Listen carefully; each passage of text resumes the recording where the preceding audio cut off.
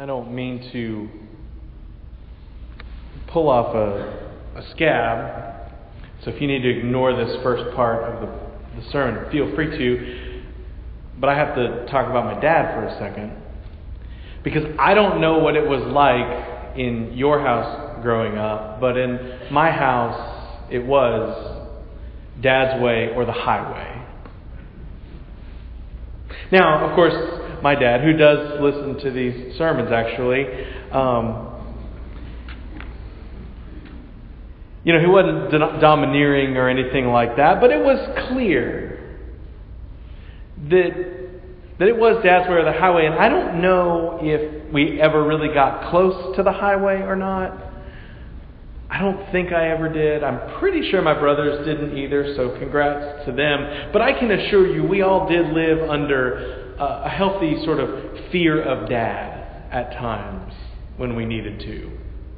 Again, not because he was domineering, but there were expectations. And so there were times when there was anxiety. Now, most of the time it was fine. I managed to not pierce anything or get a tattoo, and there was food and a room for me to sleep in. I tried to work hard and study in school, and, they helped pay for college. Even when I failed Spanish 2 that one time. Never liked Spanish 2. I bring that up because, even though I lived under fear of Dad and fear of breaking the lawnmower or scratching the car or not making a good grade, maybe those are just the big things. The reality is my dad had his way. Your dad probably had his way. Come to think of it, your mom had her way, and our grandparents had their way. And ultimately, everybody sort of just has their way about them. My kids aren't here yet to roll their eyes, but I'm sure they would say, oh yes, Dad has his way. And the thing about our ways is that they make us unique. They bring about the charm. They help us recognize who we are and who each other is. And most of the time, everybody just sort of having their way about them is part of what makes us a unique, wonderful mosaic of people.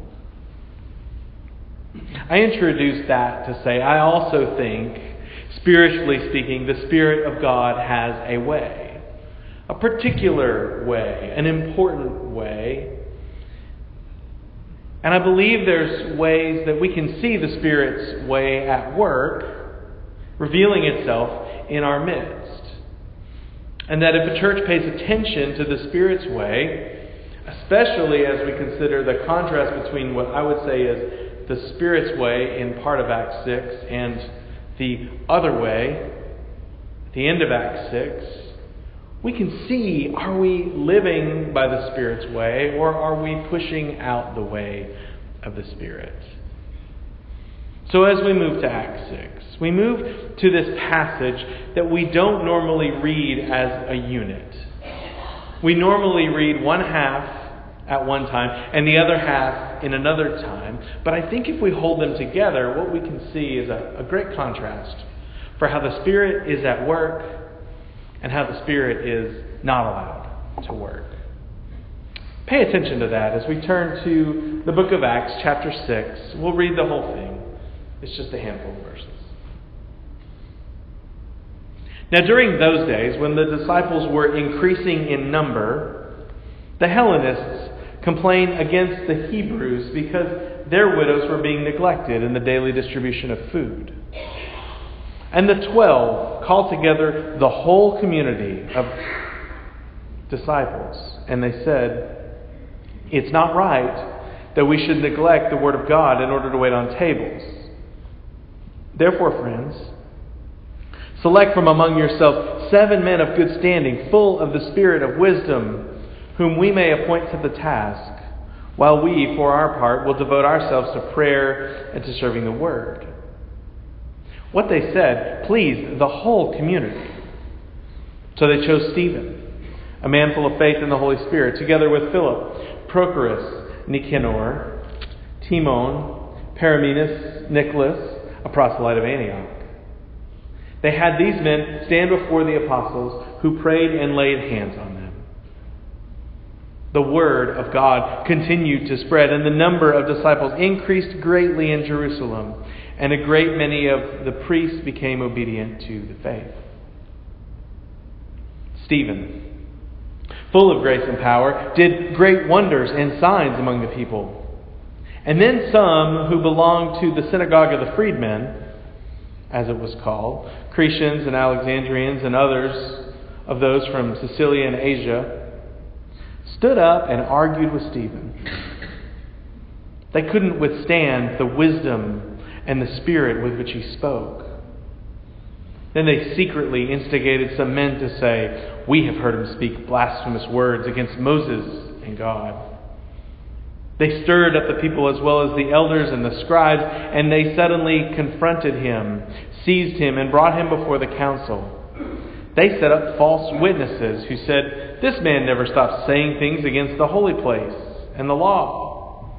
For we have heard him say that this Jesus of Nazareth will destroy this place and will change the customs that Moses handed to us." And all who sat in the council looked intently at him, and they saw that his face was like the face of an angel. This is the word of the Lord. Thanks be to God. I can, with as much confidence as one can have without going back and looking at every service of worship I've ever attended in my life, I can confidently say I have only heard the first part of Act 6 in a deacon ordination service. I've read it here like 5 times for deacon ordination services. But up until today, I'm not sure I've ever heard it in the regular context of worship. Now, it's a great passage to use for a deacon ordination service. It's a passage that I think we all could interpret if we were in one of those emergent young new churches where they had dialogical sermons and talk back. I could ask you to describe for me, what is the first part of Act 6 all about? And you could get it right. You know what this story is about. We consider the fact that there are new Christians in this story in Act 6. And the church realized that some were being forgotten. And at this point in the church's life, they were being very intentional as a collective, and they didn't want anyone to be forgotten. And so they worked to solve the problem. A set of deacons were elected for the local congregation there. The deacons were to intentionally minister and care for those in need, so that the apostles could continue their ministry of proclaiming and praying. Everyone was appointed to live out their strengths. It was the deacons who were going to eliminate the separation between the Hellenists and the Hebrews, the insiders and the outsiders. The deacons were going to level the playing field so that no one was a favored participant in the congregation. The deacons were the ones who were going to balance the scales and keep others from being marginalized. The prophets, the apostles, the preachers, the teachers, they weren't leveling the scales. It was the deacons who were doing that. The deacons were welcoming everyone and giving everyone a fair seat at the table. And this is the message that is preached at a deacon ordination service.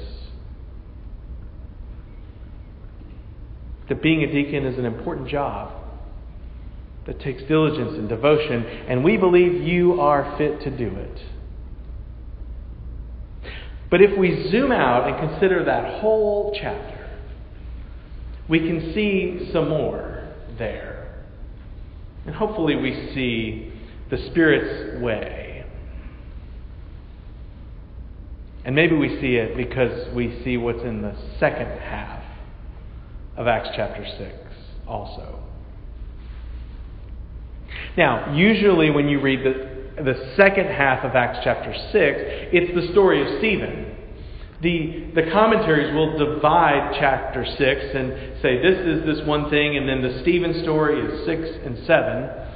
And so you meet Stephen when he's ordained a deacon, and then you learn that he's full of the Holy Spirit. You learn he's doing amazing things, and his story ends at the end of chapter 7 as he is stoned by this congregation who decides they don't like him. But in chapter 6, he's full of the Spirit. He performs signs and wonders. He inspires people. He performs things through the power of the Spirit that people are amazed by. But not all people. It doesn't sit well with some. It's confusing and frustrating that someone is trying to embody the generosity and grace of the Spirit of God, yet then they are not favored. They decide they don't like this guy who's bringing in the power of the Spirit of God. And so they drum up falsehoods. They stir the people up with gossip, presumably. They accuse him of blaspheming Moses, which, by the way, isn't a thing because you can't blaspheme Moses. You can only blaspheme God. But what they do is they manage to turn the tide of public opinion against Stephen, who really didn't do anything wrong, but followed the direction of the Spirit and ministered generously and faithfully among a people who were supposed to be seeking to know the Lord more fully. Now, if you really think about it, you've seen this happen before, haven't you? Oh, maybe not in this church, but in churches, in organizations, in community groups you are a part of, anywhere people gather and someone has a tendency to want to feel like their way is better than everybody else's way and they feel threatened. Maybe they drum up things and lash out. Anytime people decide they've had enough and they decide to turn on someone, it can go badly, and with Stephen it went badly, didn't it? The Scriptures are clear. They stretched the truth. They made up false claims.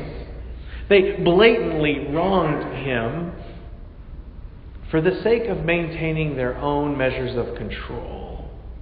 And in doing so, they push out the Spirit of God. They keep the Spirit's way out. They just decided it was their way or the highway, and so they sent God's way to the highway. A highway that ended up being paved with the stones that they used to kill Stephen. And this is not what we want, is it? We may know some who like to live this way, but it's not the way that God's Spirit calls us to live. The Spirit's way is different. It's more happy. It's more hopeful. It's more joy-filled. And so we go back to that first part of Acts 6. We go back and we typically dwell on the particular of this passage, telling deacons about their particular duties of being servant leaders and focusing on the actions of individuals. But considering all that happens in that passage, even as simple as it is, helps us to realize that the church faced a problem. But they decided to face it together.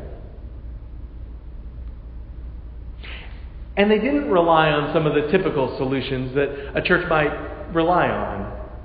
Oh, well, if the deacons just, if those disciples just worked harder, then everybody could get food. Or if everybody would just whine a little bit less, then it would be okay. And maybe those things are true. But you remember Henry Ford. He said, if I had asked people what they had wanted, they would have invented a faster horse. And Ford manages to revolutionize manufacturing and transportation, not by making horses run faster, but by solving the problem in a different way. And so, left alone, the Hellenists may have just begged the apostles, please come serve us more. Just work harder. Care better. But that's not what happens. Through the power of the Spirit, the congregation gathers and collaborates, and they think inside the box and they think outside the box, and they consider what's been done in the past and who they were, and they consider, well, through the inspiration of the Spirit, they fashion something new. A deacon. The Gospels don't talk about deacons.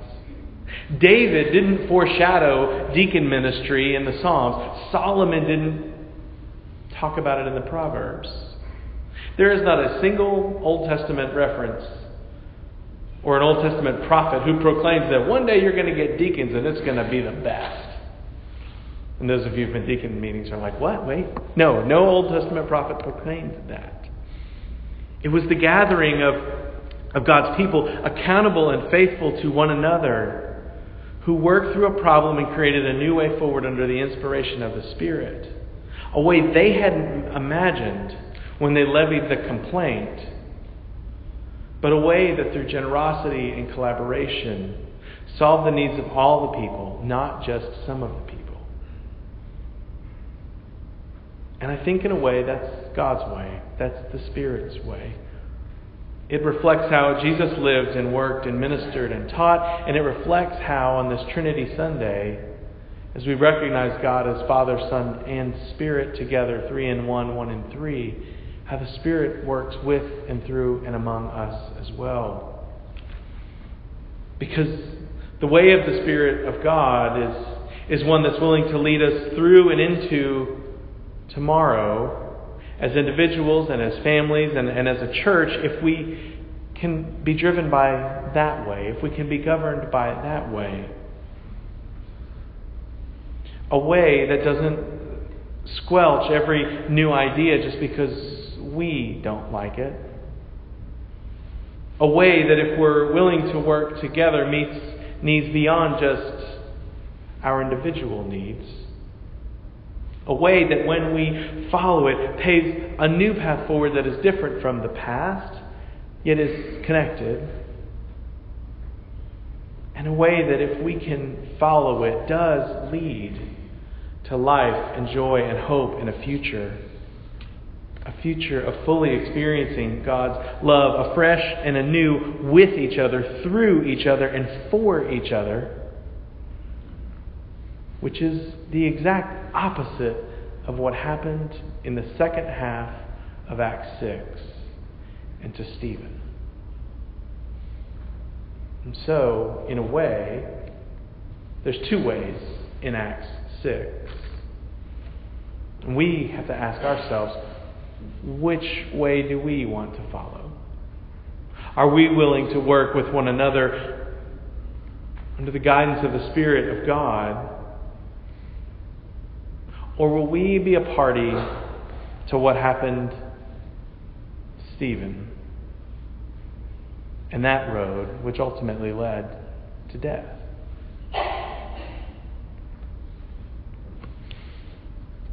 Today everyone's celebrating Father's Day. It's a great day for those of us who had great fathers. It's a day when we can make fun of our old man sitting in his lounge chair or rocking on his porch, acting like Clint Eastwood at the beginning of Gran Torino, declaring that the kids need to get off of his lawn. And in a way, crusty old get off my lawn dad is kind of what happened in the second half of Acts 6, isn't it? Those folks were closed off to anything that was different from what it was they wanted. They were so set in their ways that they were completely and fully unwilling to follow the Spirit of God. And we don't want to be like that. We want to be called to something else. We don't want to be the old men and women who let things end with us. So instead of declaring it's our way or the highway, maybe we declare it's the Spirit's way or the highway. Maybe we get devoted to the ways of the Spirit of God so that together we can sense how the Spirit helps us create anew. And maybe when we trust that the Spirit is beckoning us to a new place in a new way, as it did for Acts chapter 6, we will see that right there, after they started their new way, the Word of God continued to spread, and the number of the disciples increased in Jerusalem. And even the priests became obedient to the faith. Through the power of the Spirit, the church kept working. Through the power of the Spirit, deacons were created, and we like them so much we still have them today. And through the power of the Spirit, we will follow the Lord forward. That's my prayer for us today. And it's a prayer of hope, a prayer that leads to joy. And it's a prayer in a way for which we can say, thanks be to God. Now will you pray with me? Holy and loving God, we do give you thanks for this day that we have. We give you thanks for all that this day means as we consider Father's Day, as we consider in passing Trinity Sunday, as we consider children's interns who care for kids this summer and lead us in a new way with children, as we consider youth who will travel almost halfway across the country to do ministry and to sense a new way. Lord, we give you thanks for all the things that are going on this day, and we pray that you would help us discern the ways today that are the Spirit's way, so that we might follow faithfully in your footsteps. We might follow the path you are paving for us, that we might follow a path paved in stones that build to something hopeful and meaningful as a part of the kingdom of God, and that we might not use stones to stone one another. May we, Lord, follow your way. May we, Lord, sense your presence and your love and the joy of following your way today. This, O Lord, is our prayer, and we offer it in your name. Amen.